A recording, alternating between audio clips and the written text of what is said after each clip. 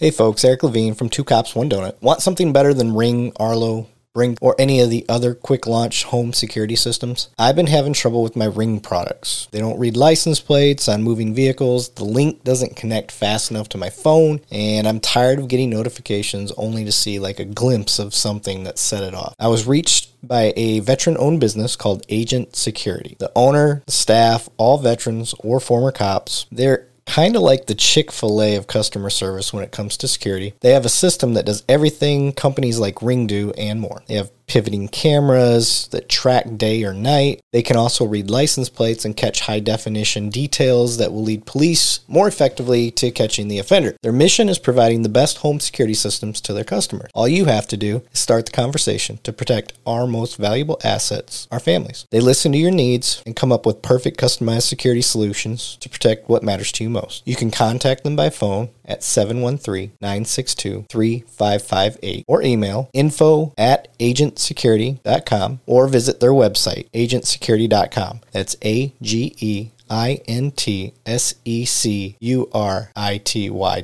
They serve the greater Houston area, North Texas, and more. Be sure to tell them that Eric Levine from Two Cops, One Donut sent you. This episode of the podcast is brought to you by MPAC Tactical. MPAC is a tactical outfitter for the men and women of our military, police, fire departments, and other public safety around the country. MPAC's core beliefs is that fearless men and women protect our freedom and safety should have access to the best tactical performance apparel, equipment, and tools on the market. And they shouldn't have to go broke to get it. I've used MPAC for about 11 years, and I can attest that they do live up to their core values. So you get a personal recommendation from me. You can find them at impacttactical.com. That's MPAK Tactical.com. And be sure to tell them that Two Cops, One Donut sent you. This episode of the podcast is brought to you by HRH Combat Arms. They can turn your vision into reality. They specialize in gunsmithing and Cerakoting. Your Cerakote specialist is Air Force veteran and retired police sergeant Paul Ware, a.k.a. the Sarge. He can Cerakote your firearms, auto parts, tools, even your sports equipment. This veteran-owned business is located at 5025 Saunders Suite 103, Fort Worth, Texas 76119. You can call them at 682-304-0363, and you can find them online at www.hrhcombatarms.com. That's www.hrhcombatarms.com.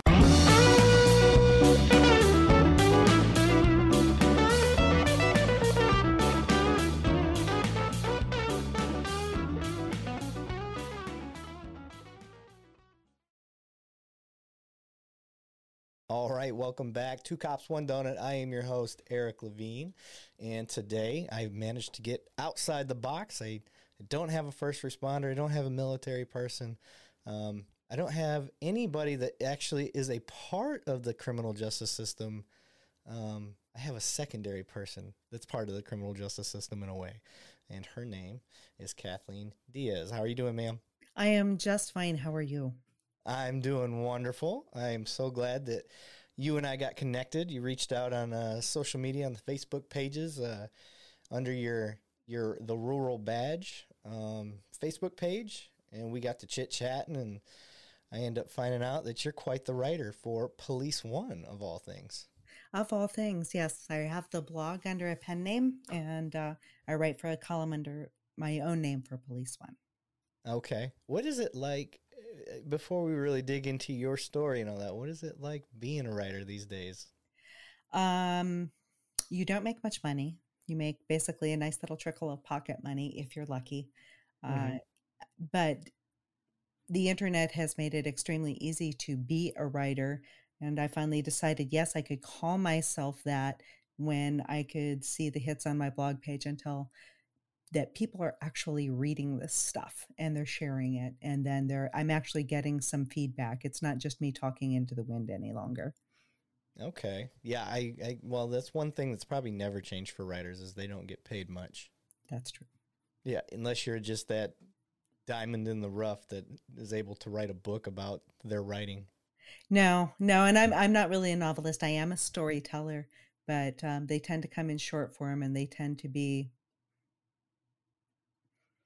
a little, well, for Police One, a little more newsy than that, more current events and more analysis and things like that. On the blog, there's a lot of what I think about what's going on. So yeah, well, in a kind of the premise of this podcast, but in a world where culturally Lack of communication has always been a downfall with police work and the criminal justice system in itself. Now, because of the internet and programs like Zoom and Restream, like what I use, and Instagram, or all these LinkedIn, there's all these other platforms for us to communicate and get out things that normally never could before. And I think we're still in the infancy for that stuff, but I think we're getting better at it. And Police One was one of the trendsetters when it comes to sharing information amongst police and the community, even though I don't think their intentions were at first to share with the community. No, I don't think they were. And I think probably one of the things that broadens that footprint just a little bit is bringing in perspectives that aren't all just by cops for cops. Yes. There is some value to being outside looking in. I would never, for instance, feel qualified to do a tactical breakdown on something, but I have more of a communications and marketing and writing and teaching background. I've never studied criminal justice. I haven't been a law enforcement officer. And so there are some perspectives I think that I'm kind of seeing from outside, from above, that are different than someone who's strictly law enforcement writing about law enforcement. It can get a little inbred. I think it's important to get outside perspectives, because you get comfortable, you get used to doing things, you lose that sense of who you were before you became in law enforcement. I try to constantly reflect back, like how I used to think before I became a cop. That's awesome. I come from a family that most of the men in my family are either law enforcement or military. My father was military and my son is. My husband was law enforcement for 27 years. And there can be a tendency in those kind of personalities to be a little bit linear, to be a little bit literal, and some things take a little more imagination, a little more what if, a little more, well, how does this connect to that? And that's one of the things I'm good at. I tell stories and I make connections. I've got a new piece that'll be coming up this month about a historical event in Missouri. And to me, the connection to several very recent current events was just absolutely right in your face. And so those are the sorts of things that I like to do. Nice. Okay. So before we get deep into your stories and the meat and potatoes of what you do, where are you from? How did you even get to this path? Okay, because you're not a cop. Did you ever want to be a cop? I know you said you had some military in the family and stuff, so I'm just curious where the draw came from. I kind of did, but when I was, like a young teenager and stuff, and then a friend that already was one disabused me of that idea. It was, the 80s, and I'm you can't really tell here, but I'm like 5 feet tall. And so he was looking at me as a 5 foot tall 16-year-old who didn't weigh 100 pounds at the time and went, I wouldn't want to work with you. And I went, oh, and it kind of hurt my feelings. But I thought, well, maybe I should start making another plan. And that made sense. And, you change the idea of what you want to do about a million times at that age. Yeah. But I was a military brat, and my father didn't retire until I was a freshman in college. So I grew up primarily on Air Force bases all over the place. Yeah. All right. And he was actually stationed at Dyess there in Texas a couple of different times when I was really young. And so we moved a lot. I was around uniform culture all the time growing up, and I missed it very much when my dad retired. It was seriously everything that I ever knew. And I got married right out of college, and the guy that I married had already been a deputy sheriff for 3 years at that time. And so honestly, growing up as a military brat was a pretty good preparation for being a cop's wife. It was. I mean, I was already used to the irregular schedules. I was used to the uniforms, the bullets in my jewelry box. That was a little bit of a learning curve. Yeah. Why are those there? And when, and that's like totally natural. Why are you asking this question? But our very first meal as a married couple, I was 21 and he was 24, and he was working, overnights. And so I was super proud to have put my meal on the table at 11:30 at night. And he came in, sat down, got a code 3 call, and left lights and siren down the driveway. And we'd been married like 3 days. And I'm standing there looking in the mirror going, alrighty then. So this is my life now. At least he knows you made it. Exactly. He knew I made it, and God bless him. He Yeah. knew where the microwave was. So I ate my meal, cleaned the kitchen, and went to bed. I promise you, he felt horrible. Well, you know what though? It really didn't upset me. And that was partly because of the way I grew up. It just was like, well, alrighty then, whatever, this was way pre-internet and cell phones and all those sorts of things. But I had, a cat to keep me company, and I had lots of books, and, and that was okay. I grew up honestly with my mother modeling that for me. And so it wasn't quite as big a culture shock as it could have been. Yeah. And it's an important thing to kind of point out, because some of the things that people that aren't in our lifestyle didn't grow up around chain of command. They didn't grow up. Exactly. It doesn't have to be cop life. It could be military. It can be firefighters, ambulance people, people that work in the ER. All these people that work wonky schedules can get held over, schedule can change on the drop of a hat. If you are not mentally prepared for that, when you get into a relationship with somebody that has that, I think that's one of the things that us as first responders don't take the helm very well, educating that significant other in the courting process. I worked as, let's preface this. Full-time jobs for spouses are hard to come by in small towns, which is primarily where I've lived all my married life. Mm-hmm. So I substitute taught at high schools for like decades. And one of the things that I always found super useful is expressing clear expectations. Yes. This is what's going to happen. These are my expectations. This is what success looks like. And we very often don't go into relationships with those, and we don't have those frank talks about this is what's normal. And if this happens, it's not personal, and always have a plan B, because the plan A is always going to go off the rails. Yep. And it doesn't matter, guy or girl. If you're a guy and you're getting into a relationship with a female cop, we'll go with cops because I know that the best. Sure. There's like this whole allure to the uniform, and I get it in the cop life. If you're the person that's not familiar with that culture, and I think both sides get their blinders on, because the officer, she's trying to get into a relationship, which it's harder for cops to do and stay in one, a healthy one. But on the other side of the house, the non-military, non-cop person getting into that relationship, there's a lot of allure there, but I think we get blinded, and by the time that blindness starts to wear away, we're in it. And now those expectations that should have been made clear and understood, like, look, this is what my life is going to be like, probably for at least the next 8 to 10 years, unless they rank up and move out of that, get into an office spot or whatever it is, supervisor role. But I don't think we do enough. That'd be a good article if you don't have one like that already. That's true. What can you expect? What's normal? Yeah, absolutely. But go ahead. Sorry. I was just going to say, I think it almost made it easier that, we got married in 1987. So there was no social media. There were no cell phones. There was no expectation of instant feedback or instant contact. I couldn't text him during his shift. And I see, things like that creating a lot of tension where, it was my normal for him to leave for the evening, and he wasn't going to be back until 3 or 3:30 in the morning, or if it was Graves, not until daylight. So other than a meal break, which might or might not happen, my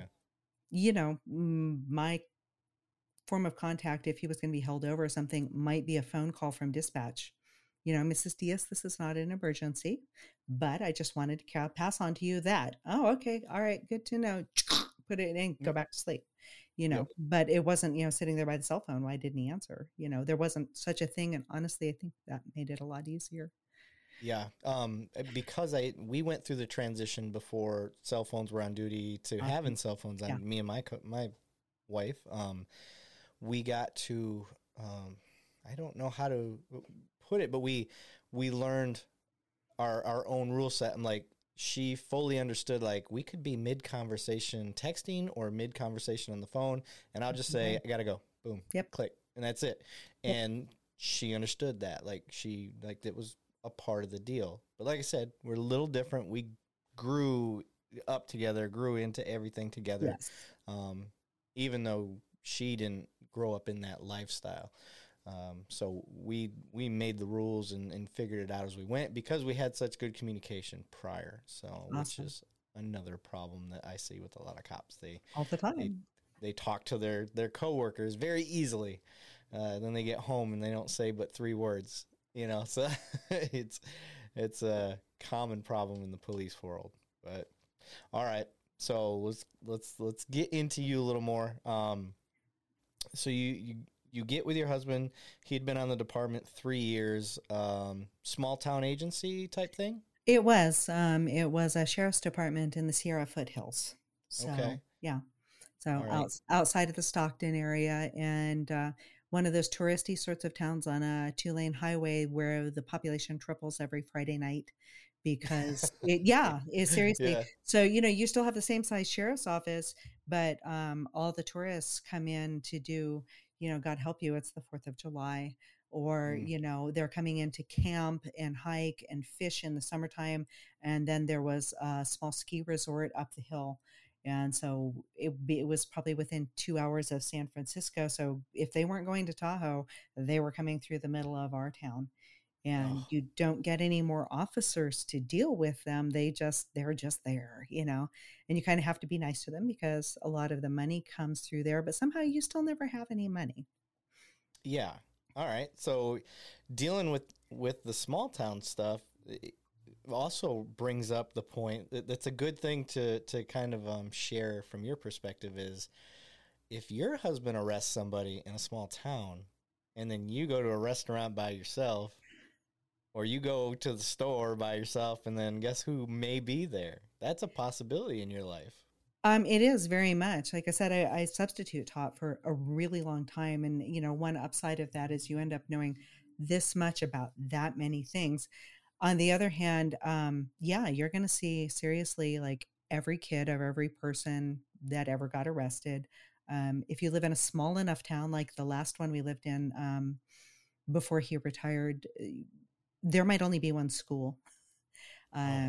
Yeah. And I mean, there's like one school, one grocery store, 2 banks, 2 hardware stores, and 1 drugstore. You are going to see people. They will know where you live.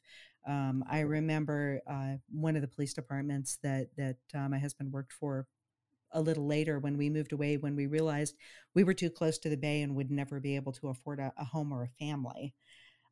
So we moved even further north, and I was in a math class one day it was kind of a remedial math class, not like, okay. But it was a big class. So kids that are making up credits or whatever. The police chief's son was in that class, and he was sitting at the very front with just like his arms crossed and his head down the whole time because the whole rest of the class was like on a revolving door from juvie. Oh. And okay. I actually, next time I saw them, because I tutored him in Spanish as well. And so when I saw his mom the next time, I'm like, he probably doesn't talk to you about what's going on at school, but you need to talk to the counselor and he needs to be not in that room. Yeah. And she had no idea, and he's being a teenage boy. He's not going to go home and go, everybody's being mean to me, Right. He was just clamming up and shutting down. And so I was like, this is kind of what's going on because some of the students, I like teenagers. I wouldn't work at schools that long if I didn't. So I have a tendency to go, oh no, they're all fine. And it's like, well, no, some of these had done some really gnarly things. Yep. And they needed not to be in the same class with the police chief's son. He was really having a hard time. Okay. Yeah, I would have been that kid in that math class, by the way. Me too. Yeah. I was so bad in math. That's why I cop. I can tutor you in English and Spanish and economics and all kinds of stuff. Math, I defaulted to business math really, really quickly, and that was about the end of it. Yeah. There's no way. I hated math. Oh, well, math hated me too. So it does. It's a mutual thing. No love lost for me. But all right. So your husband retires. You're you're a writer now. What drew you to writing? What do you write about? And go into that. I've always done some writing for a period of time where I needed to work full time. I worked in print advertising, and also on the side was writing for and editing a quarterly travel guide in far northern California. And it was a lot of fun. I got to do some really cool, fluffy things, go on a dog sled ride and write about it, and go on a hot air balloon ride and write about it, and all these kinds of things. So it had been there a little bit. And then the older I got and the more free, that's one of the cool things about being a cop's wife. As you get older, you discover what really actually matters. You're kind of afraid of everything when you're young. You're upset about the job. You're afraid of getting him in trouble. You're afraid of people judging you if you have an opinion. And that, for a woman, that's a really awesome thing to get older and start going, you know what? I don't care. Yeah. And as social media became something that I got used to using, I started having more and more of opinion, and honestly driving my friends absolutely bananas about it. Like, shut up, we're tired of hearing about that. You're kind of hammering on it. Being from small towns and with my husband working in small towns for decades, at that point, I'm seeing the news because I'm a total news hound and going, nobody's covering this story over here. It's in the local papers. And then it disappears. And then there's another and another and another. And so I'm like bringing them up over and over and over again. And the page Humanizing the Badge was just getting started.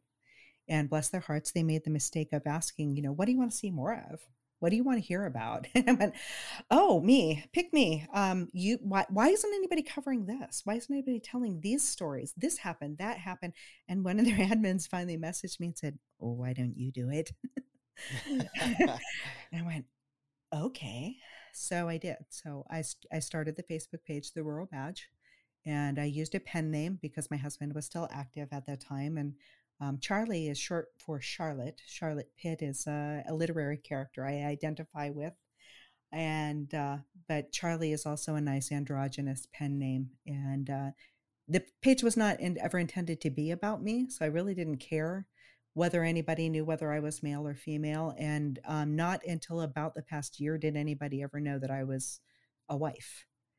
Oh. Because that was not the point. I'm not writing a police wife's page. I'm not writing about that perspective. I'm telling the stories that officers can't tell, and making the complaints that they can't say out loud, and saying the things their wives probably want to say, like, don't call him a hero because he got in a wreck and got hurt when you knew their brakes were bad and didn't fix them.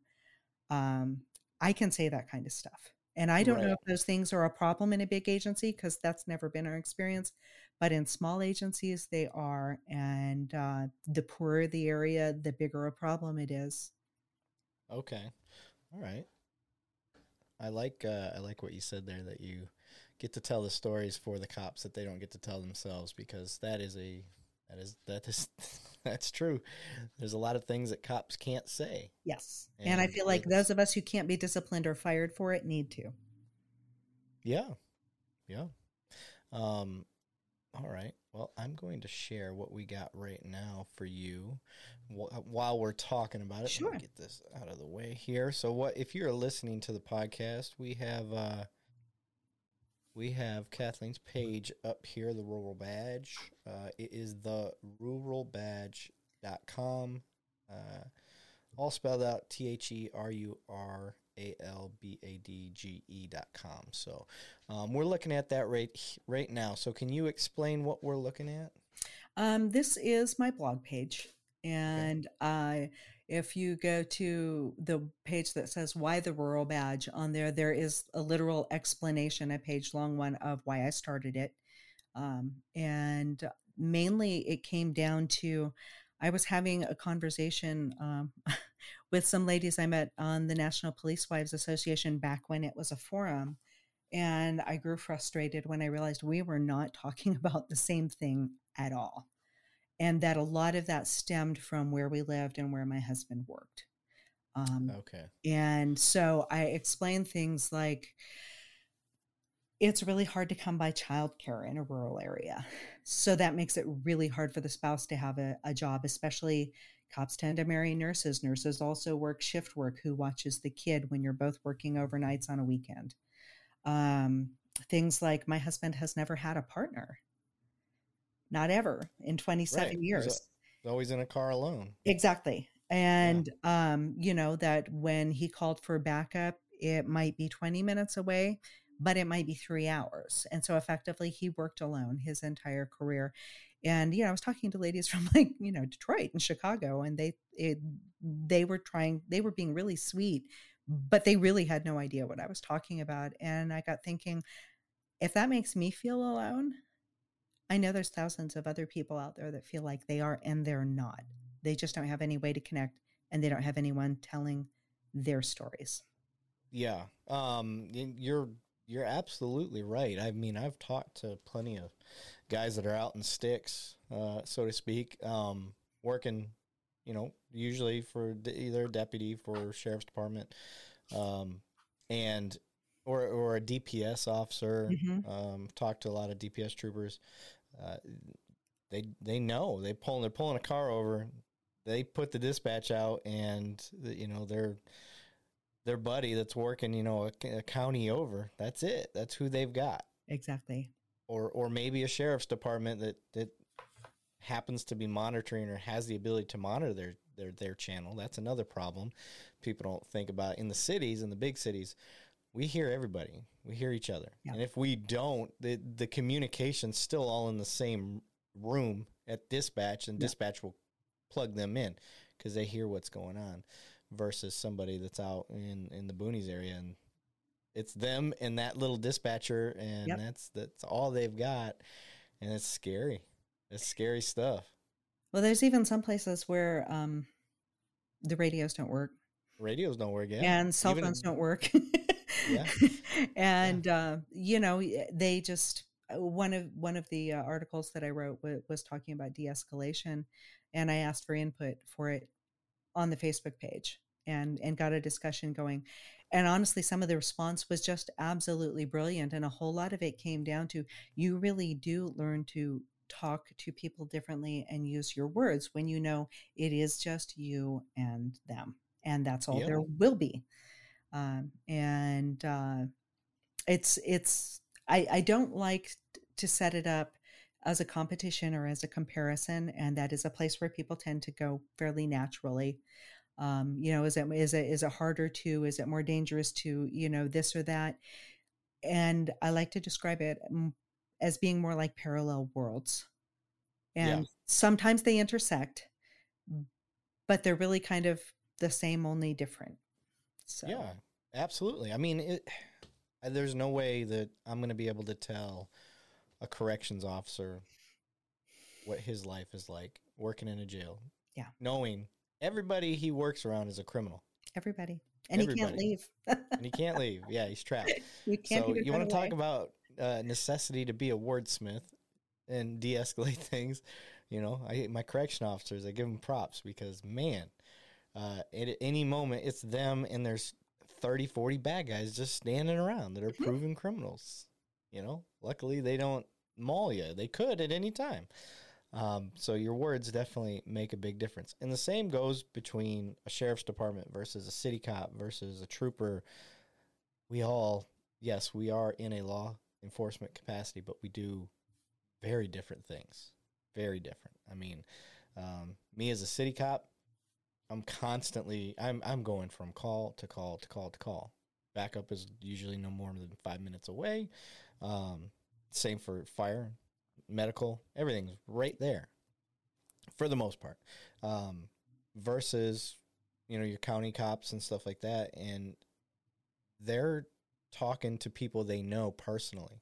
I could run across 1,000 people that day and have never seen any of those people ever in my life. Versus the county cop that's talking to Frank, who's this veterinarian and got drunk and is having a PTSD moment that night. And now you got to come over and handle that domestic, then see him at church on Sunday. Yes. Yeah, I've actually had a neighbor come and knock on the door while my husband was asleep because he worked nights. And well, I want to talk to him. Well, you can't because he's asleep. What's going on? Well, it turned out that he was really angry with another neighbor and he wanted to fight him, but he had a little bit of a record. He wasn't a serious bad guy, but he had a little bit of a record. And he wanted to know how much trouble would he be in if he hit the other neighbor. And I'm like, I'm not. Is it worth the squeeze? He did, and he was like, and he really liked my husband. Well, I respect him, and I don't want to jam him up, but I just want to know how much. And I'm like, well, first, I'm not going to wake him up to ask him that. And in second place, his name was Ralph. Ralph, you can't do that. Just, so I'm standing at the door talking the guy Being the down. cop. Yeah, exactly. Yeah, you can't do that. Don't do that. And he is annoying. And yeah, he did do that. But, and he was just like, well, I he didn't want my husband mad at him because he really liked him. Yeah. Like, okay. Well, the underlying factor on that is in most cases, it sounds like he just needed somebody to vent to. He did. To talk to. He did. And I've had a couple of people ask me, how do you keep your page in order without, brawls breaking out in the comments and, trolls all over the place? I'm like, substitute teaching in middle schools. It's not that different, Yeah. And that's kind of what this guy was, because he was kind of drunk, and he was upset and he was drunk, and he was my neighbor. He wasn't really a bad guy. I pretty much leave, I've only had a couple trolls, and I think they were testing me to see if I would try to shut down their speech, and I don't. Unless you come on and you're saying something hateful, which I haven't had happen yet. Yes. But if you're using hate speech, okay, that's an easy no-brainer. I'll get rid of that. But for the most part, I let people work it out. I'm like, listen, and I'll even jump on and be devil's advocate if I feel like a bunch of people are teaming up on one person. Sure. And just to because I like to get the conversations going. But you're right, it's a dog eat dog sometimes when you got different, not even just different police, but just different first responders talking about something, or spouses of first responders trying to chime up to defend the honor of their particular one. Yeah, their particular one, yeah. You go, he's a big boy. He can do that, Yeah, right. So, yeah, you've been up a lot longer than I have, so that I'm sure it's only a matter of time. I've only been going a little over a year, so. It depends a lot on the topic. I have a tendency because the really dangerous bad guys that are long-term, not people passing through or we lived in a place that was a high-intensity drug trafficking area, but, gangs and that sort of thing are kind of transient problems in remote areas. But there's a lot of anti-government sentiment that expresses itself in sovereign citizen type stuff and things like that. Whenever I post something about that sort of a topic, that's where they tend to come out, and they're mostly nasty and mostly threatening. So I don't engage those. They just get banned and deleted. They talk about putting liens on your house and all that crap. Liens on your house, or following you home and setting it on fire, or I going to come take over your courthouse and kidnap your judge and prosecutor, or it runs the whole gamut, and a lot of it where we lived was violent. And that was one of the articles that I wrote there for Police One was an analysis of 3 different books that I read that were about attacks on rural law enforcement. 2 out of the 3 were specifically anti-government extremists. And I identified with that because that's where the motion detectors and the lights and stuff on our house came from, was from that sort of stuff, those sort of people trying to follow my husband home or making threats. It wasn't, your friendly neighborhood gangbanger, because mostly those were imports and they were pretty thin on the ground. So they didn't act super tough because there was only one of them, and they're not usually that tough in one at a time. Yeah. Yeah, I'm processing. That's the sovereign citizen thing is a big deal all over right now. It is. And for those listening, sovereign citizens, I'm trying to give because it's actually a very complex topic, but it is, and it's gotten very, very broad. Yeah, but the simple version to put it is they're acting as though they are separate from the nation in a way by using the Articles of Confederation, they will basically try to, if you pull them over in a traffic stop, you'll see these videos where they're trying to say, I'm traveling, I am, on my own, not monarchy, but they're I can't remember what they call themselves. They're their own sovereignty, I'm sorry, and that you don't have a right as an officer because they don't recognize your authority. And then the next thing you know, they put a lien on your house. They'll serve you papers, and you just get inundated with all this stupid paperwork stuff. And it can be a nightmare if you are not trained in it as an officer, how to deal with it. Fortunately for me, I've seen it. I don't engage. It's like, all right, here's your stuff. This is what I need. If they don't want to do it, they get ask, tell, make, basically. This is what you're going to do. This is what I need. If they don't do it, get the sergeant out there, and we give you a final chance, and then we pull you out of the car, arrest you. We don't talk. There's just no conversation going on, because conversation is what gets you down that rabbit hole. It's a 7th grade substitute teacher thing. Just like, no, yeah. we're not. Yes, yeah. We are not peers. Yeah. We're not engaging in this. My clearly expressed expectations are that. Yes, this is what I need. You either give it to me or these are the consequences. And that's it.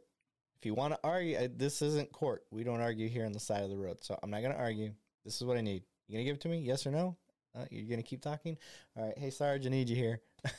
You're just going to keep talking. I'll walk away from the car. I don't need to talk. So, but you got to be careful. They've killed officers. They have.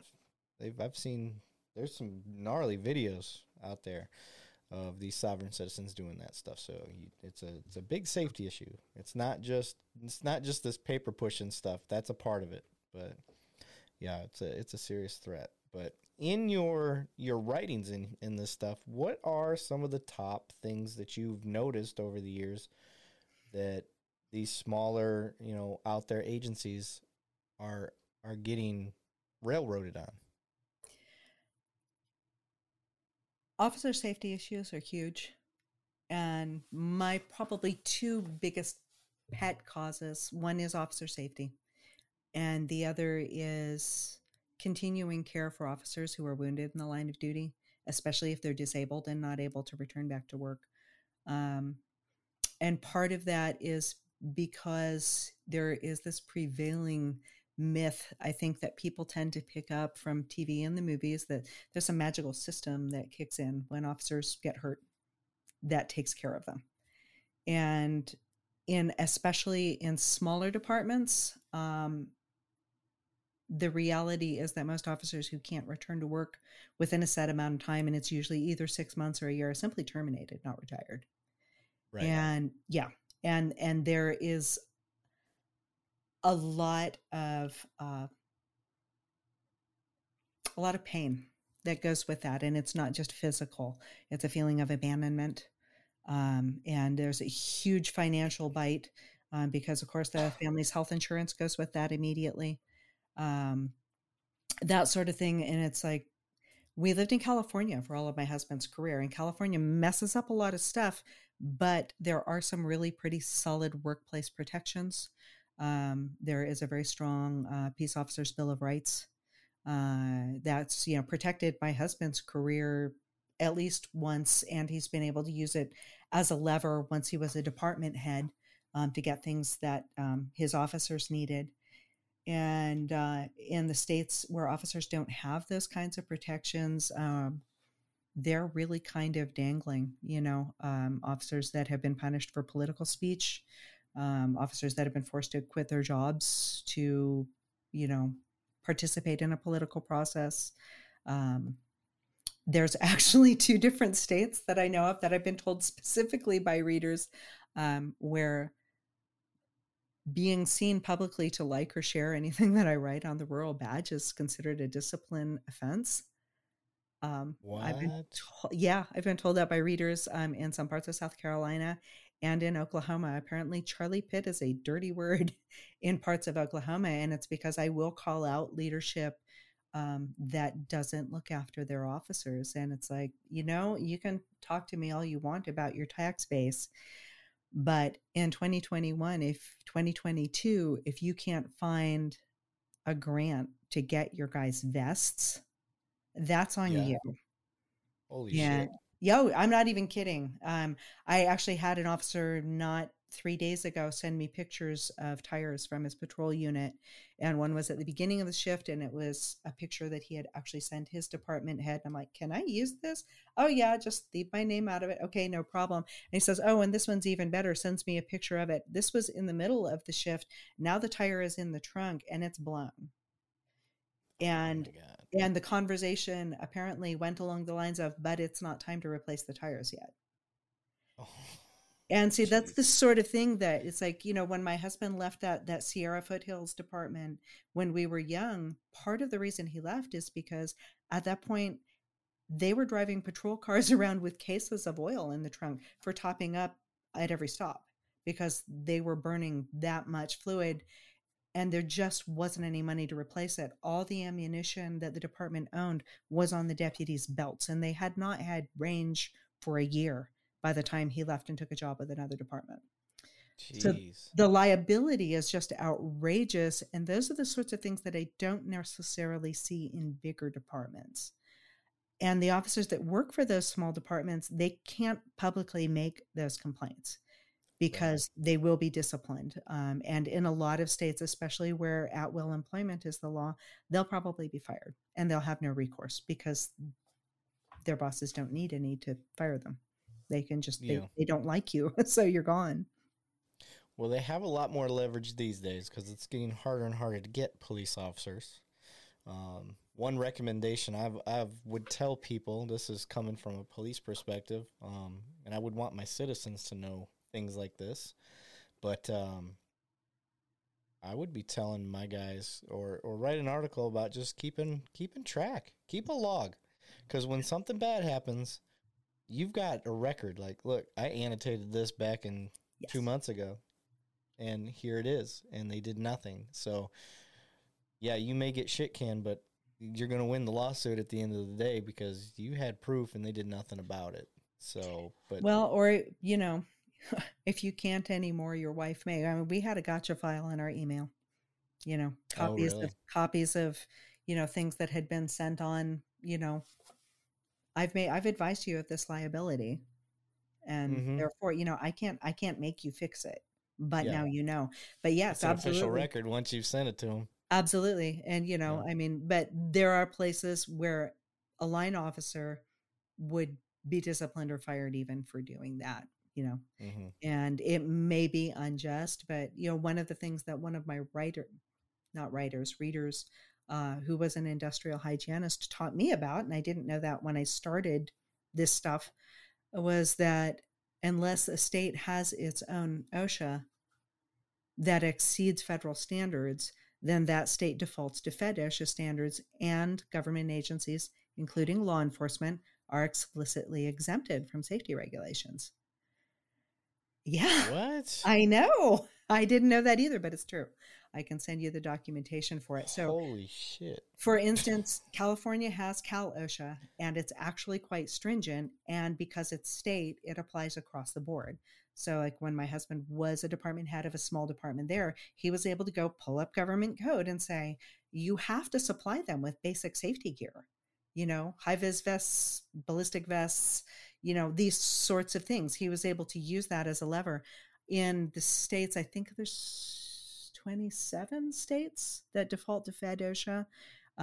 Those do not apply. If you're a paint contractor and you supply your guy with a faulty ladder and he gets hurt, you're going to hear about it. But if you're a police chief and you let him drive a vehicle has faulty tires and brakes, there is no regulation that can be brought against you there. Oh my God. Well, you brought up getting hurt in the line of duty. Have you ever heard? So on my webpage, the Two Cops One Donut website, I have a sponsors and charities page. Yes. One of the charities that it's just the charity. They don't, anybody listening, they don't pay me for anything. The charities that I have up here, but the one is the Wounded Blue. Have you ever heard of the Wounded Blue? I have heard a lot about them, and I know they do a lot of good work. They've got some really good people there.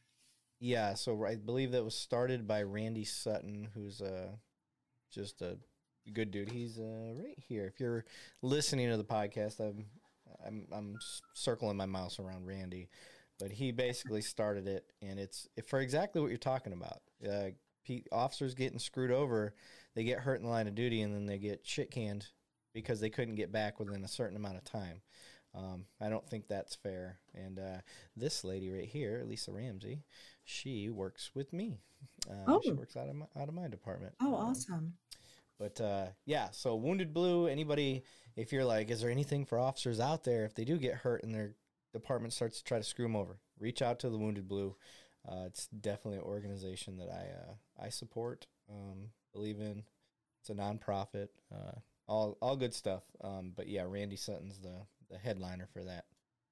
So yeah, I was just curious if you'd ever heard of that. It's I am, and I think one of the biggest things that nonprofits like that are going to be able to do isn't just even the practical support or the peer counseling, all of which are necessary, but ultimately legislative advocacy for actual changes to practical things are going to what's going to make the difference long term. Absolutely. Yeah, I agree. Legislative changes are always the pain in the butt. I'm doing one here for catalytic converter thefts of all things. It's rampant, and the law doesn't help us as cops. There's nothing we can really do. That's terrible. I know. Unless I catch you in the act, I can't. There's nothing I can really do. I can pull over a vehicle and see that it's got 15 catalytic converters in the back, and I'm like, where did you get these? And he could just say, it's none of your business. And I'm like, pick them up on the side of the road. Yeah. There's nothing requiring him to prove ownership or anything like that. So my idea would be just like a credit card. If I find that you have 2 or more credit cards on you that aren't in your name and you're not willing to answer any questions, I can assume those are stolen. Mm-hmm. And I can arrest you and take those and then investigate further, get a hold of the person who it belongs to, find out if it's stolen, all of that. So, but not with a catalytic converter, which is even more rare to just have in your car with you. Especially more than one. More than one. Yeah, exactly. What exactly would you be doing with those? Right. Or if you're, you work at a rec yard or anything like that where you could actually explain it. Oh, you work at a rec yard? You got any ID for that? Yeah, this is my work ID. Okay, cool. That makes sense. But, you're driving in a rundown Honda Civic and it's got 17 catalytic converters in the back with 2 Sawzalls and some flashlights. I'm like, I know what you did. There ain't much I can do about it. Is there anything there that would be like, possession of burglary tools or things like that? Yeah, there's little things I could. Now, this is where it gets convoluted. I know that they went out, just call it police expertise. I know that's what they did because they got the burglary tools. They're out at that time of night. They've got a history, criminal history for stealing. All of this stuff makes sense, right? You write it down on paper. Awesome. And then I take that stuff and presume it to be stolen. These are burglary tools. And I arrest the guy. And I confiscate all the catalytic converters. Well, when you try to go to court, who's the victim? The state's not a victim. If it was the state being a victim, I could do something. But I have to prove who's the victim, who lost their catalytic converters. That's true because the state's only the victim. I know in California, the state is only the victim in a felony. So right, or drug offense, which is typically a felony too. But yeah, so there's nothing I can do, and I've tried to argue like any reasonable and prudent person would know that these are stolen. We can't. It's unrealistic to be able to find the victim because there's no serial numbers, VIN numbers. There's no markings that I can prove. You get lucky every once in a while where you pull one of those guys over after they just cut one, and the victim calls in or whatever it is, or you go to where they were seen last and you match the cut up to a car, and you're like, all right, this fits this car that it came off of. I'd never thought about that. Yeah, so there's little ways that you can, but that's so rare. It doesn't happen. And they're so good now that as soon as they cut them and they're getting in the car to get away, they cut them again, so you can't match the cuts up. So what is it you want changed? Do you want them serialized, or do you want the possession of them to be probable cause? If you cannot prove ownership and show like a title, just like you would with your vehicle. Show me a bill of sale for those. Yeah, show me where you got this. Yeah. And if there's no reasonable explanation, then I'm just going to assume they're stolen, and that's where we're going to go from there. And honestly, illegal. How different would that be if you pulled them over and they had, 17 candlesticks in their trunk or, whatever. It's like, why? Yeah. And you're going to inquire, like, why do you have, all these candlesticks in here? That doesn't make sense. And, whatever it is. But, it's a pain, and we definitely need to get the laws adjusted. But dealing with legislative stuff because this is how you find out there's a problem with laws and there's a problem in the system, is cops go through it. And they're like, shit, we getting hammered in all these catalytic converter thefts, but we can't do nothing about it unless we catch them in the act. And people get very angry because you can't do anything about it. Yeah. And, all it takes is a city council member to get his stolen, which actually happened. So, nice.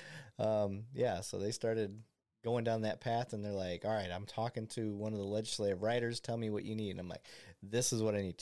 And I just write up this big paper. I'm like, this is the tools we need because this is where we're lacking. We don't have the backing here. So I need this verbiage. And, so we're working it, but it's a long process. It is a long process. But I'm a huge believer in the legislative advocacy and honestly using the press to your advantage. A lot of cops don't like to talk to reporters. They don't want to talk to any, news industry, whatever at all. Even writing for Police One, I've had to really okay, here's my column. This is what I write, read through some of it and get back to me and stuff like that. Because you what? You're a who? Yeah. And it's like, I'm not here to play a gotcha game. I'm an advocate. I am an advocate for rural officers. This is what I do. But the suspicion is there. And the fact is, if you take the time, this is the communications background with me coming out. If you take the time to build the relationships and purposely open some of those doors, you can use that to your advantage. It doesn't have to be adversarial. Yeah. And again, this is kind of why I got this podcast stuff going, is I'm trying to give people a voice in a general sense. Because, if you never sat down and talked to a person that writes articles about police and for police on a police page, how the hell are you going to know where they get their stuff from? How are you going to know how they're able to do that? So you got to have the conversations, and it doesn't have to be confrontational. It doesn't have to, it just can be, it is what it is. Here's the information. She's telling it. Take it for what it is. I'm not trying to challenge anything necessarily. I'll play devil's advocate from time to time. As you should. And I could do that right now. So how is somebody like you who's never done the job going to write about police stuff? I'm very careful about choosing my topics, for one thing. And I try to be very careful of my voice. I know that I'm an outsider, and I know what I'm good at, and I also know what I don't know. So, for instance, I don't do tactical breakdowns. I try not to criticize procedure. Those are things I do not do, and I have never done. I'm not going to write an article about police use of force unless I'm writing it as a conversation with experts in that field. I'm a slow writer, which is probably another one of my obstacles to ever making any money, because I research everything absolutely stinking to death and cite everything absolutely to death. And I like to actually get people on the phone or on video and have conversations with them. I like to do interviews, and that's how I write about things that I don't know. But again, there are topics that I simply do not cover. And you can go through my list there and see more of what I like to do. From a writer perspective, I describe it as features and analysis. I don't do hard news. I do topics that I can generally do at my leisure, unless they're things like, that second headline there, what a Washington Post article got wrong about small town policing. That was fairly time valued because that was an analytical response to a really big paper that was trying to conflate the absolute dumpster fire at Uvalde with small town policing. Yeah. And the fact is that happened in a small town, but it was not a dumpster fire because it was in a small town. And so I addressed it from that perspective, because small town policing is something that I know, and I do know how to compare and contrast. And I have had the opportunity when I've done long-term substitute gigs to teach rhetoric and to teach persuasive speech and persuasive writing and things like that. And it's like, I can read that article and say, no, that's not correct. And this is why. It's not enough to just say, nah, you got it wrong. You stink. Because no, he doesn't. He's a good writer.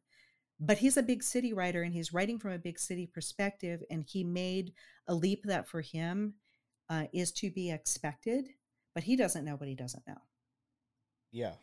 I'm scrolling through her articles while she's talking. There is a shitload of articles you've written. I've been writing, I've written about a little more than an article a month since 2019. Okay. So there's a lot. One of the research projects that I have had going, and I just started this because of things that I was observing while I was writing, as I have been tracking the numbers of officers shot each year. And the FOP does that and LEOCA does that. But what I do differently is I break it down according to population where the officers fell. And so I actually go to every single incident. And if it's not immediately recognizable as a big city, I go and find the population and then I find it on a map to see, is this an isolated area? Is it a suburb? Is it actually part of a larger metro, even though it has distinct boundaries? And I break it out into 2 different small population areas. So I note the total numbers. And then if it is less than 30,000 population, I break it out into its own cell. If it's less than 11,000 population, I break it down yet again. And so I'm in my 4th year doing that. And I've been tracking to see, because to me, when I'm pulling up these news articles and sharing them with people, just from the, hey, this actually happens, or like, tell people it's like Horton Hears a Who. We're Whoville down here going, we're here. And everybody yell as loud as we can because nobody knows that we're here because we're so small and so scattered. So I'm like, this is a lot of officers getting hurt in places nobody's looking at. And rural isn't a size, it's a place. So the way that my numbers are different, say from LEOCA, is they are looking at state and local, and then they break local down into county or city. But then they totally separate out federal officers. That's a whole other table. Mm-hmm. And I'm throwing them all in one pot and only breaking it down by where it happened. So I don't care if they're a sheriff's deputy or if they're a state trooper or a game warden or an FBI agent. What I'm looking at is where it happened. Was this an FBI agent, but it was in BFE, Montana? It goes into my pot. And I take note of that. And so there are several articles there on Police One. The most recent was from May with my analysis of those numbers, because there's a difference between data and anecdote. And my whole focus with that has been to get somebody bigger than me, somebody more important than me, to take a look at this and go, these numbers are holding steady. And if anything, actually last year and this year, they're trending up. And why is that? Because I see a lot of communities allowing normalcy bias of this has never happened here, therefore it will never happen here, as a reason not to train their officers up to modern standards, not to equip them with appropriate gear, whether it's rifle plates or a custom fitted vest or tourniquets, not to allow them to use patrol rifles, all those sorts of things. And it's not true. It may not have happened in your town yet, but it will. And it has. And here I can show you. And so I'm on my 4th spreadsheet now. Yeah. It's numbers are undeniable. And so your numbers are finding that the officers that get hurt more often are in the smaller rural areas. The weird thing is, it's been until this year really steadily between 25 and 30% of the total officers who get hurt by felonious gunfire are in the smaller areas that I write about. The weird thing is, every single year so far, the officers in the 12,000 to 30,000, the numbers go way down. And that's usually what everybody expects. Smaller place, smaller numbers. You get down to the below 11,000, which is everything down to the place with a pony and a post office. Mm-hmm. And the numbers go way back up again. and they do it every single year. This is the 4th year. They're doing it again this year. And the fatalities have also been a steady, at least 30% of the overall fatalities are in these smaller areas. Even though one of the stats I saw this past year is that 5% of the departments in the US employ 64% of the officers. So that means the other 95% of departments are employing just that little number scattered over the whole US. But those officers are still representing at least 30% of the officers who are getting hurt. Oh. And last year, the fatalities in the areas I write about spiked up to 44%. And I updated the numbers this morning because I knew I'd be talking to you. And this year, it's actually, so far, as of this morning, it was actually up to 49% of the fatalities. So what is your theory on what is causing this? I don't know necessarily what is actually causing the assaults. I think one of the problems that's causing the fatalities to be higher than it seems like they should be is distance from backup and distance from sophisticated trauma care. Because when I come across articles about officers who've survived really complex, devastating wounds that not only survived but recovered, almost always they were within minutes, if not less, of a level 1 trauma center. And a lot of times, if it's in a city, they also had a TAC med right there on the incident with them. So there was somebody right there plugging the holes, patching them up, and transporting them right away. Where there was an officer in Oklahoma who was killed last week, and it took 2 hours to find him. Jeez. And so we don't know, it's entirely possible. I don't know what his wounds were because the investigation is still very fresh. Yeah. The wounds may not have been survivable anyway, but there are a lot of situations where if you get help in less than that time, it really does increase your odds. That's why they call it the golden hour. Right. So that's a theory. I can't prove it. I don't have whatever it would take to do that, but I know that can't help. And that's the one consistent thing that I see over and over and over. So let me pose something. Tell me what you think. Sure. And I'm just theorizing here, but you're at a smaller department. The call load's going to be much less. The stuff you face, the more serious stuff you face happens more spread out. Doesn't happen near as often versus city officers that see that 3-4 times a night. Sometimes, weekends get hopping. It's summertime, you're constantly going really bad call to really bad call. But because of your training is backed up by continuously practicing what you learned because you're dealing with that shit all the time, you hone a skill set in that particular stuff that you're able to prevent violent things from occurring because you cut it off at the pass, if that makes sense.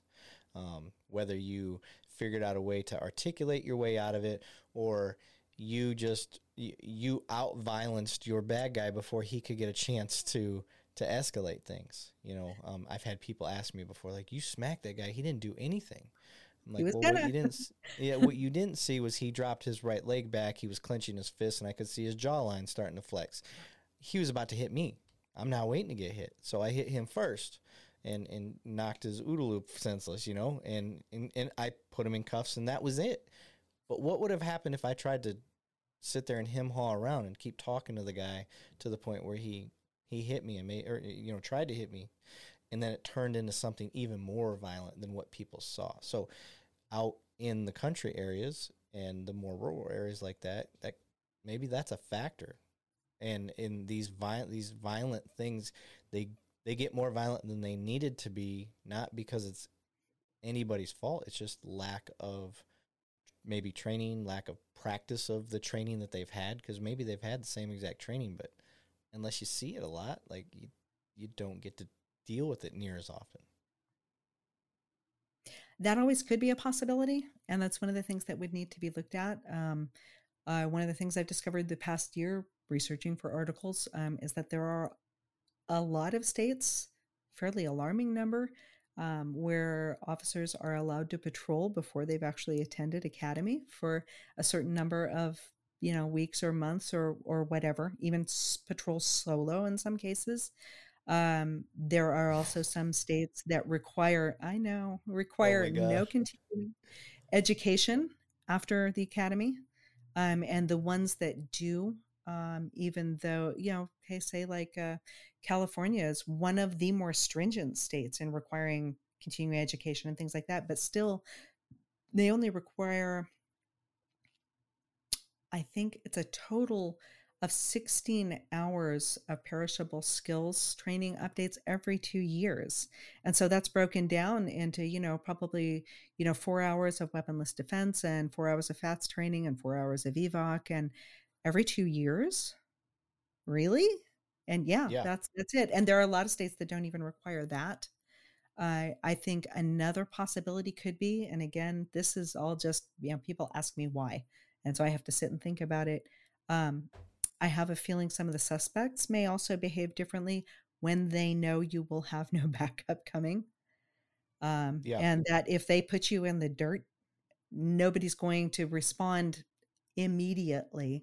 And they will probably be able to, it's not going to, in your area, it's unlikely to turn into a days or weeks manhunt if somebody hurts one of you. Correct. And that could very well happen in a place where there are also a lot of departments that don't have body cams or dash cams. So if the officer can't speak for himself or identify a suspect, they are back, honestly, like in the 70s or 80s for the tech they're using to try to identify them if they didn't have a dash camera or a body camera. I'm so glad you brought this up. Things like that. I'm so glad you brought this up because this is my big push right now. I am a technology-driven policing guy. Yes. If you can't give me bodies, and I know that's a problem. If you can't give me bodies, then you have to give me technology. You got to give me the equalizer. Yeah. So let's fix all the world's problems right here, right now. So with these rural police officers, the first thing I would start investing in is the tech. They're like Axon. They have this technology coming out, I believe, where it's a drone that is attached to your light rack. Yes. And I know that sounds like kind of too futuristic for some people, but think about this. You're out on a traffic stop. You pull this car over. As you get out, the drone deploys. There's your Overwatch. It comes over and it just does a 360 of the vehicle and tries to get a good video angle of everybody on the inside. Yep. And then it just goes back down and lands right where it was at. It's got its own track and it knows where to go. I think that would keep officers a little bit safer because once that becomes public knowledge that that's a thing and that you're not going to get away now from doing that. There's going to be some sort of video evidence of who you were, what your vehicle looks like and all of that, that it may put bad guys in more of a place to not act, just like body cams do. I think that's brilliant. I would love to see something like that. In fact, the newest article that just broke for me for Police One was about drones. It went up last night. And that's exactly the thing. It's like the departments I write about don't have access to things like helicopters. And a lot of them don't have, there is no backup. There is no whatever. So yes, why can't those be your force multipliers? They're not that expensive. Then again, some of the departments that I'm talking about, you will have a department head look you in the face and say a $40 tourniquet costs too much. Yeah. So there is there's a mindset that needs to be overcome. I still have some readers that'll argue with me, well, they just can't help it. They can't afford it. If you can't afford to do it right, then you can't afford to have law enforcement. I'm sorry, that sounds harsh, but that's why I'm saying it and not someone else. There is no particular right to a local police department or your own particular pet deputy. You don't get to have that. If you can't do it right, you're just outsourcing your dirty work on the cheap. Yeah, and I think it's critical. There's so much grant money out there. There is. that people just don't. There's no training in that stuff for cops. They figure that stuff out on the. Hopefully you have that one savvy guy who's like, oh, I heard there's a grant for this. Let me look, and they trial and error learn how to fill out the paperwork for it. Then all of a sudden that's your grant guy.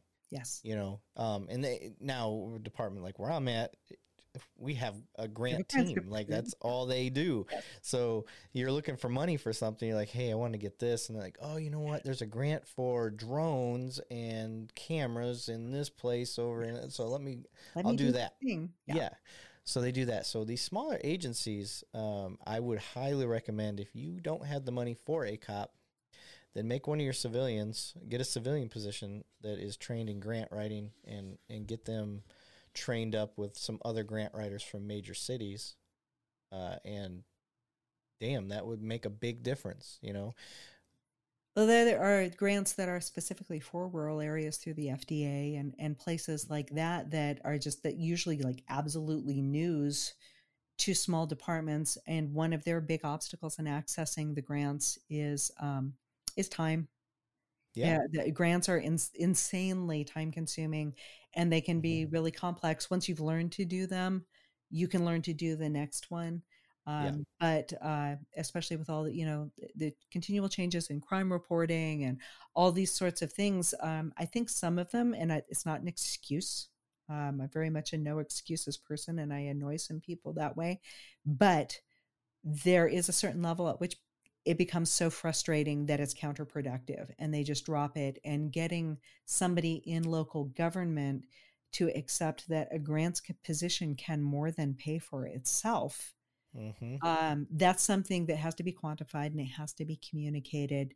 And that is really where the breakdown comes. One of the counties we lived in, when they needed to make some cuts back in the last recession in 2008, if you can imagine the two places they cut, the first one was in their billing department. And the second one was their grant writers. Oh, yeah. And so they just absolutely cut themselves off at the knees just with those two things. And that's where you kind of go, you need some different level of management and administrative skills. And you've got to be able to show people this can pay for itself, and just like showing them how much it costs to allow your patrol positions to churn. If it's effectively going to cost you $100,000 every time you let someone walk out the door and you have to replace them, you're not saving any money. Right. But you've got to get that point across first. It's the same sort of idea. Yeah. The other big push that I have for the smaller agencies I'm all about large departments, big brothering, awesome. All their smaller departments around them. And I've seen the fruit of that from where I'm at, because the bad guys that don't like to stay in our city, well, guess where they're going? They're not going too far. Where they go. They're going to go to the little surrounding cities. So I like, if you have a major city around you, get them to have a real-time crime center. And then part of that real-time crime center is borrowing a body or two from each agency that surrounds them. So during their hot times of their shift or whatever they can afford to give up, now you have representation for your department in a facility that they would never be able to afford by themselves. Yes. So they can help out that, like the major, like let's say it's Detroit, and you got this little side city. That little side city officer, he can help out Detroit while he's sitting in their real-time crime center. He can help them out. It's like a free body for Detroit, but at the same time, they're monitoring everything that's going on for their guys on the ground at their city, and they'll be able to help. And then you get the camera systems going, and then you just get this beautiful synergy between all the little surrounding cities. And I think that would help out our rural guys that are out there, if they could have some sort of representation in these real-time crime centers, so they are taken care of in a technological way that they would never have gotten before, because dispatchers are limited. Dispatchers, they're call taking, they're doing all these things where a real-time crime center person would be Johnny on the spot. Well, and to broaden the idea of what is my area of responsibility and why? Right. Because the roads do not end at your city limits. Right. And, the vast majority of highway systems and therefore your drug transport and those sorts of things, they're going through rural areas. Their beginning Yep. point and end point may be urban, but all that space in between, that's where the people I write about live and where they work. And, they don't teleport from one place to another. They Not got yet. there somehow. Not yet. Yeah, not Not yet. yet. Although we could be doing this live if we could do that. Yeah, I Uh, know, right? Yeah, yeah. but anyway, no, I think you're right. And I think the idea of that exposure, each one to what the other is experiencing and what they know and who they know, those sorts of things. For one of the articles I wrote for September 11th last year for the anniversary date, I was privileged to interview a counterterror expert from Ireland. And Oh, one of the things that is his big, everybody's got something they repeat over and over, and his is that it's important to know the people you need to know before you need to know them. yeah. That it's too late to try to establish that line of communication, to establish trust, to establish relationship afterward. And that's really what you're talking about right there, Mm-hmm. is getting butts in seats from outside your bubble, Yep. whichever bubble it is, and talking to each other. And I think everybody will learn something.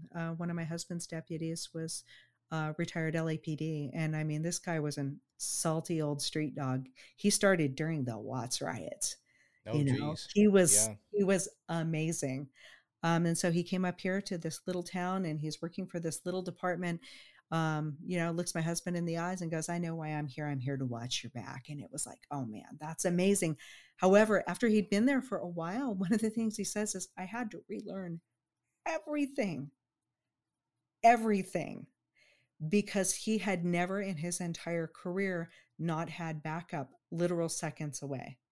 And he says, I never hesitated to start stuff or to get into stuff ever because I was never by myself. He had a partner in his car, and there could be dozens of other officers there in a moment. And now he was doing some things hours out away from the office. And it wasn't a bad thing, but it was really different. And, Yeah. and to be able to carry what he knew into the small place and for him to relearn a different skill set. It was actually kind of interesting to watch, and his stories were amazing. So, Oh, I bet. Yeah. I actually went to my college course had a LAPD guy in it, and I'd pick his brain all the time. yeah. Just like, he'd been on quite a while, not nearly that far back, but he just a unique perspective.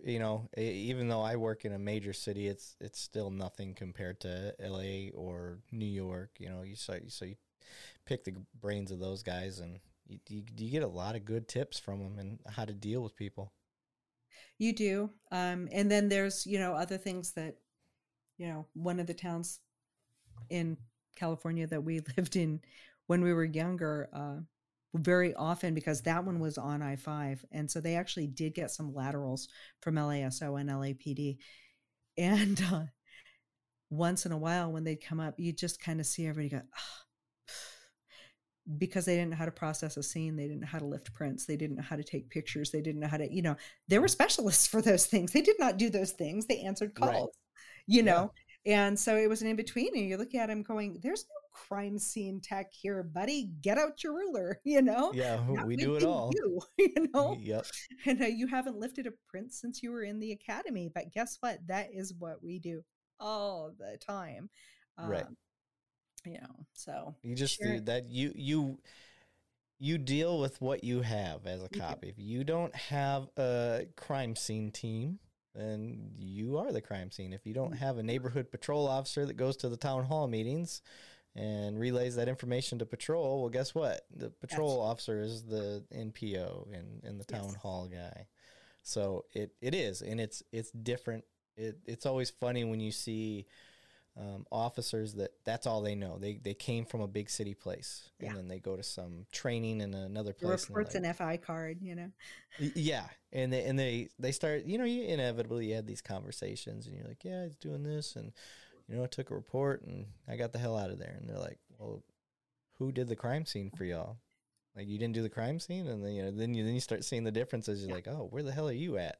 Yeah, like, we process everything. The detective comes out, and he processes the scene. Something weird like that. Know. Yeah, it's fun seeing the differences in that. But all right, so Kathleen, what's on the agenda? And I know you've been doing this since 2019, so I'm sure the stuff that's near and dear to your heart, you've written about, you've gotten that out there. What are the new things you're trying to tackle right now through Police One and the articles you're doing on the rural badge? I am always looking for new topics, and that's one of the reasons I am in the middle of the news and the headlines and stuff all the time, because I'm not writing hard news. I want to know what's the story that needs to be told behind that. Okay. So one of the things that I have coming up is a historical piece and tying into current events from a really massive law enforcement loss of life in Missouri back in the 1930s. And I came across that on the county's Facebook page. I went, wait, what? It was right about the time everybody was talking about Newhall's anniversary. And one of the things that you see on a lot of write-ups of that is, it's the largest single loss of life before 9/11. And I'm looking at this and going, no, actually 6 officers were killed and 4 more wounded in this tiny little thing in this podunk place in the hollers back in the 1930s. So I went and dug into that a little bit, and there were actually, the more I read about it, the more parallels there were with some current incidents that I was able to tie together. And I find that fascinating because I love history and I love current events. And I like history because it informs you about current events. So I'm always looking for more things like that. I'm always looking for stories that officers need told. I have kind of a long-term project I've been working on, and it's been harder than I thought it would be, about one of the difficulties that officers working in remote areas run into is accessing healthcare when they get hurt. And so I've done one interview about that, but I need more to flesh out an article with that. But I'm finding that it's been a little harder to tackle than I thought it was, because if the officers are still active, there's usually a lot of legal stuff going on. If it was the result of a crime and not an accident, then there's a court case that's open.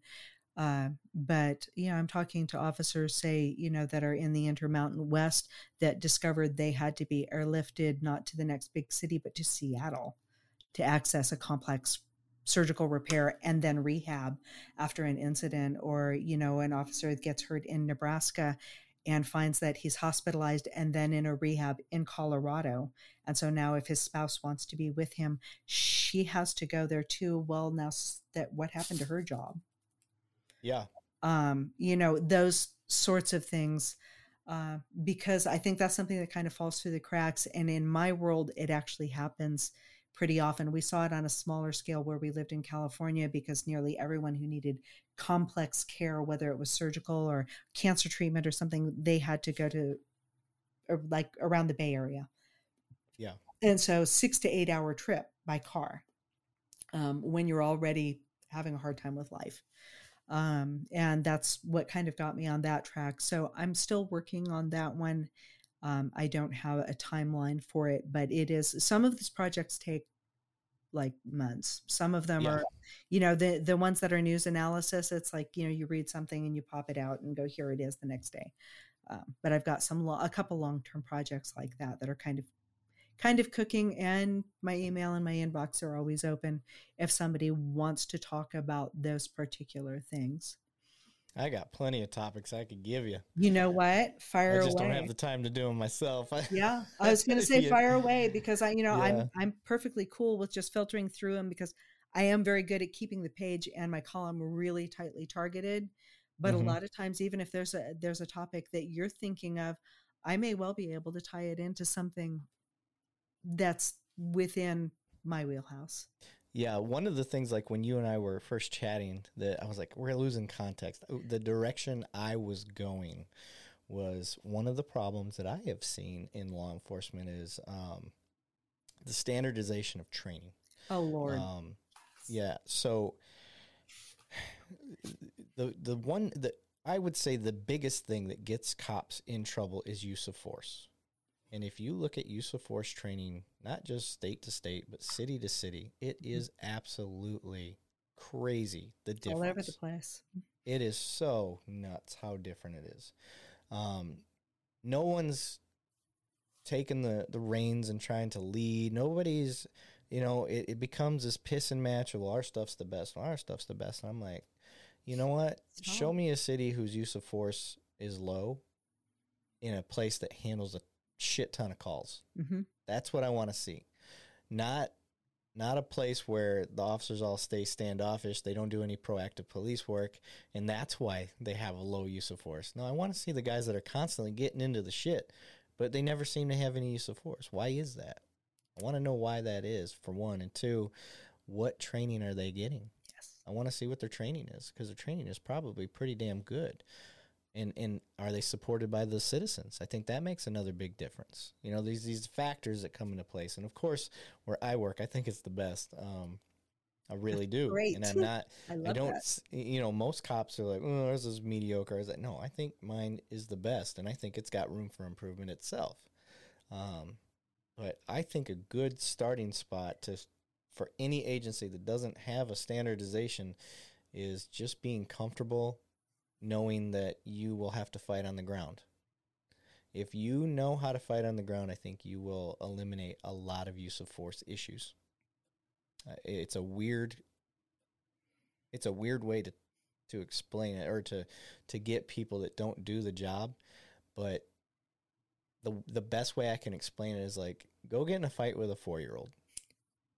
Like, literally, go get in a fight with a 4-year-old. It's fun as an adult. You just mess with them, That, if you get that good at ground fighting, that is essentially what it's like getting in a fight with a suspect in most cases.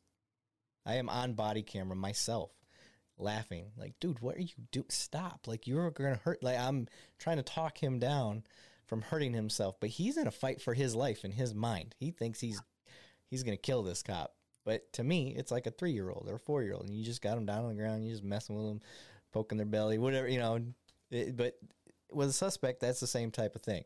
That's how good you should be at ground fighting, because inevitably, if you get into it with somebody that is resisting and is not going to let you cuff them, 100% of those go to the same place. That's the ground.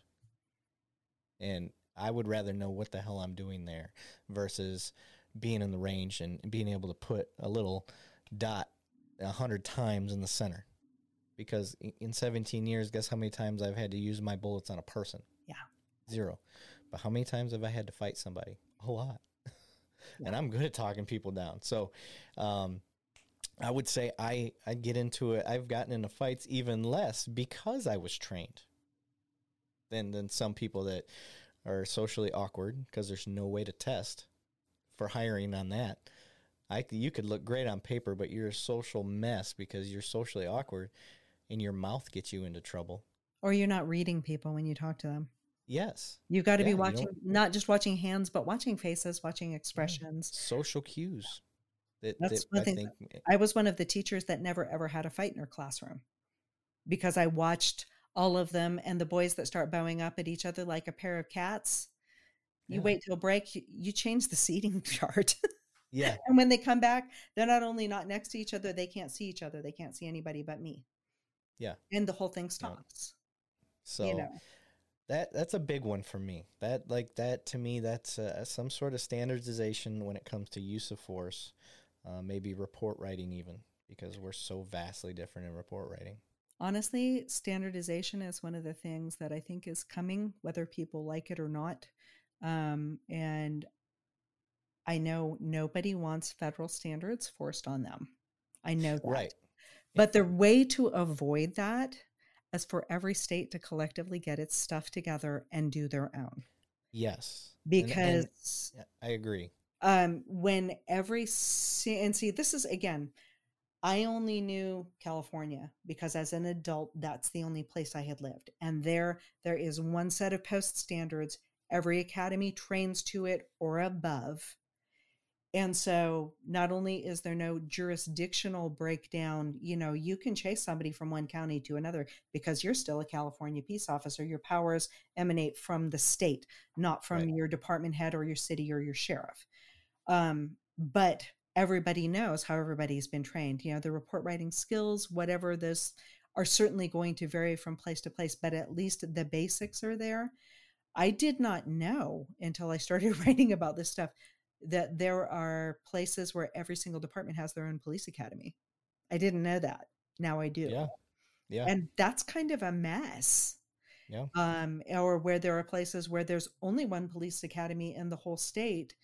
And so you hire a guy because you're down 3 positions. You manage to hire one guy and you can't get him to the academy until the one state academy has a seat.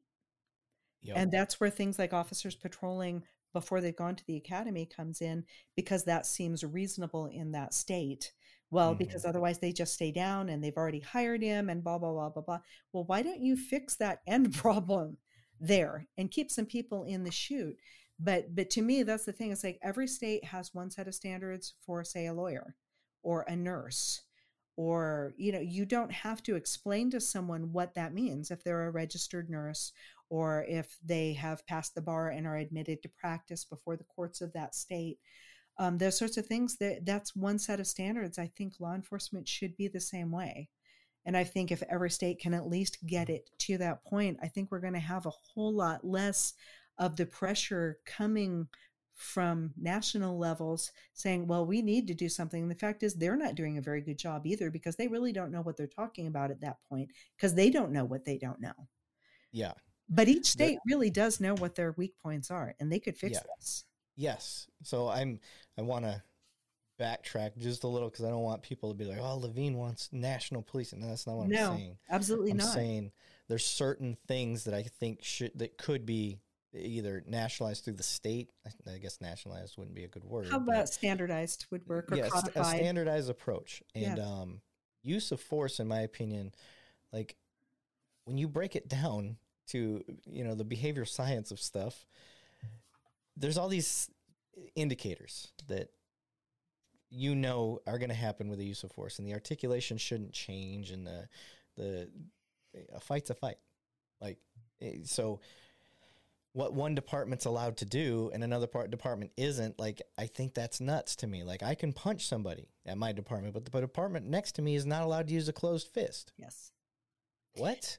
How can we vary that much when we're right next door to each other? Well, there's another thing too, especially with things that demand a physical response and muscle memory, like use of force. If you're talking about taking somebody to a certain level of proficiency in ground fighting, they have to repeat that, and they have to constantly train at it. And that means that no matter where they work and no matter where they live, they have to be able to access that level of training. Yep. I agree. And I'm a big I've got fixes for all these things. I like it's a partnership with the businesses in your city. Sure. Rather than you pay me, like my department will pay me to do the physical fitness exam every year and pass it. So that's an incentive to stay in shape, so you pass this test. Well, save that money. Pay for me to go to jiu-jitsu school at a school that's approved. Yes. Give me a gym membership at a boxing gym, something to that effect. Whatever it is you want to do. But I would rather that money be invested towards something where you will continue to pay for it as long as I keep showing up for it. Maybe have an attendance thing that's kept. Some sort of standardization there. But you can't just do it in the academy and expect to be proficient at it for the next 20-year career, because it doesn't work that way. It's no different than shooting. You have to continuously shoot your gun to be proficient at it. And access to that level of training is one of the things that's really difficult for the officers I write about. Yeah, and absolutely.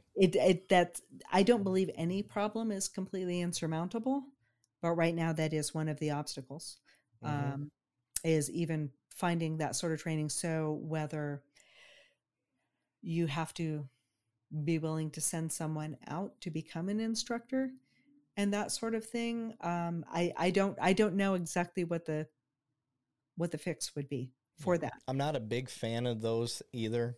Personally, you get some guy that never trained. He goes out and does a 40-hour train the trainer course. 40 hours is not enough. And now he's the expert. Like that doesn't work. Yeah. To get a black belt in jiu-jitsu, for instance, I'm a fanboy. Like that to me is the fix of all things. But only because I've seen it and I've used it and it's proven to me. I can arrest people without ever having hurt them. Yes. So that's why I like it so much. But you get, I forgot where I was going with that. I started talking about the other thing. What did I just say? We're talking about access and number of hours required to become proficient. Yeah. So to get a black belt in jiu-jitsu generally takes 10 to 16 years to be what's called, to be a guy that can teach it. Yeah. So it's not realistic for you to think your police officers are going to be black belts after going to an academy and then getting a reoccurring 40-hour class once a year, or in most cases 8-hour refresher once a year.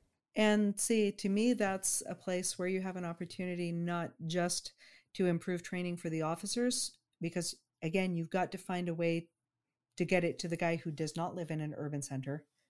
Yeah. But also to educate the community and their expectations of what their officers are and of who they are. And the fact is that these are other human beings like you. Yep. With all of the advantages and all of the shortcomings that every human being comes from, and that you don't get to expect that every single one of them is a ninja trained SEAL warrior with double majors in sociology and psychology who is an ordained minister on the side. You don't get to have that, Yep. And you didn't even touch on the medical side or the animal side of things, dealing with loose cattle and yes, and he's a cowboy, and he's it's just that I don't think the community as a whole has a realistic expectation of what it means to be a law enforcement officer, and I think a lot of them get their picture in their head from TV and movies and those sorts of things. And, that's one of the things when I write about, officers who have gotten hurt on TV, the guy who got hurt, he's in a hospital bed at the end of the episode, and the beginning of the next episode, he's back in the briefing room with his arm in a sling, cracking jokes. And that's the end of it. And, and the other things come along with it, that every single person can do all things and do them well. Everybody should have a certain level of proficiency, but it's not realistic to expect every single officer to be an expert in every single thing. Yeah, because there's just so many hats that are expected. That'd be part of my fix too, is start taking some hats away. Please do. Put too many hats on. Me and my dad, he's a retired police officer, but we did a podcast recently, and he had actually brought up the idea of why don't we just let firefighters handle all car accidents? That's true. They can call us if they believe the crime has been committed. I think that's brilliant. I mean, they've got arson investigators, so it wouldn't be that big a deal for them to do an easy report, and if it does happen to be something that's criminal, like car insurance or whatever it is, something minor like that, they could handle it. And if it's something bigger, they push it off to a police detective. Yes. And then they call you and say, this guy turned out to be fleeing a crime, or he was drunk, or whatever. Okay, well, now you need law enforcement. Yeah, because could you imagine how many cops you could free up if they didn't have to handle accidents anymore? Because essentially what happens is we show up, typically firefighters are there before we are, or whatever it is, and then they handle all the medical stuff. Like, that's not, the medical side of things. Like, yes, I still think we need to be trained in it, but we definitely can't be the bulk of it, and we usually aren't unless you start getting out rural, where they're the medical unit, the firefighter, and the officer in some cases. So well, yeah, I've talked to some officers that work for like a quote unquote public safety department, and literally are also EMTs and firefighters. Yeah, I've seen it. But I also wrote one article just about what rural officers carry in the backs of their vehicles. Oh, geez. And one of the other podcasts that I did, the guy was just cracking up because that's what my vehicle looks like when I go camping. Yeah. And this is just what they eat. And it was Yeah. seriously, it was enough stuff for if they actually get stuck 3 hours. I said they could get snowed in. If they get snowed in, if there's a log across the road, if there's a mudslide, if there's, I know one of my husband was the only DA investigator in our county for the last 5 years of his career. And he started carrying a case of water and a case of MREs in the back of his rig after there was an officer involved shooting on cartel marijuana grow. And it was so remote that they had to long line every officer out one at a time because they had hiked in for like 2 days to get there. And so in order for them to interview these guys, he and the prosecutor were actually sitting on the tailgate of their vehicle out in the middle of the field for hours. And they were like, we kind of need some food and it's really hot. We could use some water. I should have worn a hat. Why am I wearing a suit coat when I should have worn some Columbia PFG with sunscreen built into it? And, you know, those sorts of things. And the next thing you know, you have all this stuff in your car and it's near a river. So there's a throwable PFD and there's a bucket with some sweet feed in case, you know, the mule gets out in the middle of the road again. And the next thing you know, because you are it. You're it. As a city cop, I usually carried 2 things: cigarettes and dog treats. Well, and they serve the same purpose. Those were my 2 outside the box things that no one ever trained me on. I just what I carried because I knew they would come in handy. Yes, absolutely. Yep. But it sounds like I need to get your husband on the podcast eventually too. That would be awesome. It'd be fun. If he's interested, let me know. I'll ask him. He's never done anything like this, but it might be good for him. On my page, he's Admin Boone. He still doesn't share his name yet, but he could. You know, he doesn't create content, but he's my business manager and my IT guy. And we wouldn't have to talk about anything with the website. We could just talk about him as doing his law enforcement side of stuff and keep it that way. And he could explain like what it was like to be a cop in very small places and his perspective on some of the stuff. I think that would be brilliant. And he actually has an aspect of his career that most officers don't. There was a shooting he was involved in when we were young that was handled very poorly with small town politics, super clean shoot. All of that was good. He didn't get physically hurt, but he actually ended up leaving the job for almost 10 years afterwards. Wow. And which is why we're the age we are now, with him only retired 3 years. But during that break, he actually got licensed as a private investigator and even did a lot of criminal defense trial prep. Yeah, that's what my dad does now. The thing is, I tell you what, that was an excursion into balance and mercy. Yeah, my family did not even know that we needed. And it was not where we wanted to go at the time. It was not where he wanted to go in his work, but we had bills to pay. And the skill set is very narrow. People don't realize that. But when, it's like, the thing right now is for cops to leave and become real estate agents, which will work until the next housing market crash. But, that was what he found was, well, what do I'm a really good investigator and I can still do this. And a friend said, if you do, I've got work for you. And learned a ton of things he hadn't learned on the other side of the bar. And then when he went back into law enforcement later, he was able to bring that balance and that knowledge with him. It made him an even better investigator. So very cool. Very cool. Yeah. Well, I didn't mean to make the ending part about him, but yeah, if he's interested, I would love to have him. I will let him know. But yeah, and also I will reach out to you. I plan on doing, you saw how I could get multiple, I did. Things on here. Like I can get a bunch of people if I wanted to. So that's I kind of want to do a Hollywood Squares. Yeah. I want to do a spouses thing. I want to talk about, the person that like you've been with an officer to the point of retirement versus somebody that is in a dating relationship with an officer, and then somebody that's kind of hit all the different stages, and just we'll talk about all of that stuff. I think that'd be a really interesting episode, and it would shed a lot of perspective. That would be interesting. And the perspective of a younger woman coming into the relationship in these times is going to be very different than mine was, you know? Yeah, it is. Yeah, you're right. And man, it'd be a good conversation. I think it'd be good, but also be a good article. Maybe we could do an article like that. That could be. Yeah, good piece for you. But all right, man. You got anything else that you wanna hit on that we haven't? I'm not booting you off by any means. I don't know if I missed anything. I'm trying to think. And I think we've covered a whole lot of it. I'm definitely interested if you have topics you would like to see me look into further. There's nothing I love more than digging a little.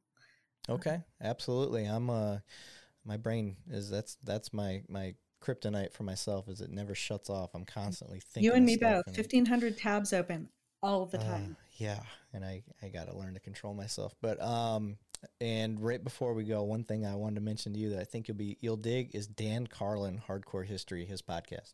Oh, okay. Yeah, you said you do a lot of research before you put something out. I do. This guy will blow your mind, and I'm sure he will. He's not a historian, but he will. I recommend you find him and then find his thing on Genghis Khan. Ooh. Amazing. Yeah, amazing. He's a storyteller. Like the way he talks. I know you being a writer, you'll appreciate the way he articulates and paints a picture in your head, and you don't see anything because it's a podcast. Best. Yeah, it's great stuff. So, yeah, I appreciate you being on, ma'am. I think this was a good one. I appreciate the invitation so much. It's good to be heard. Hey, not a problem. All right, let me end this, and everybody, thanks for tuning in. Catch you in the next one.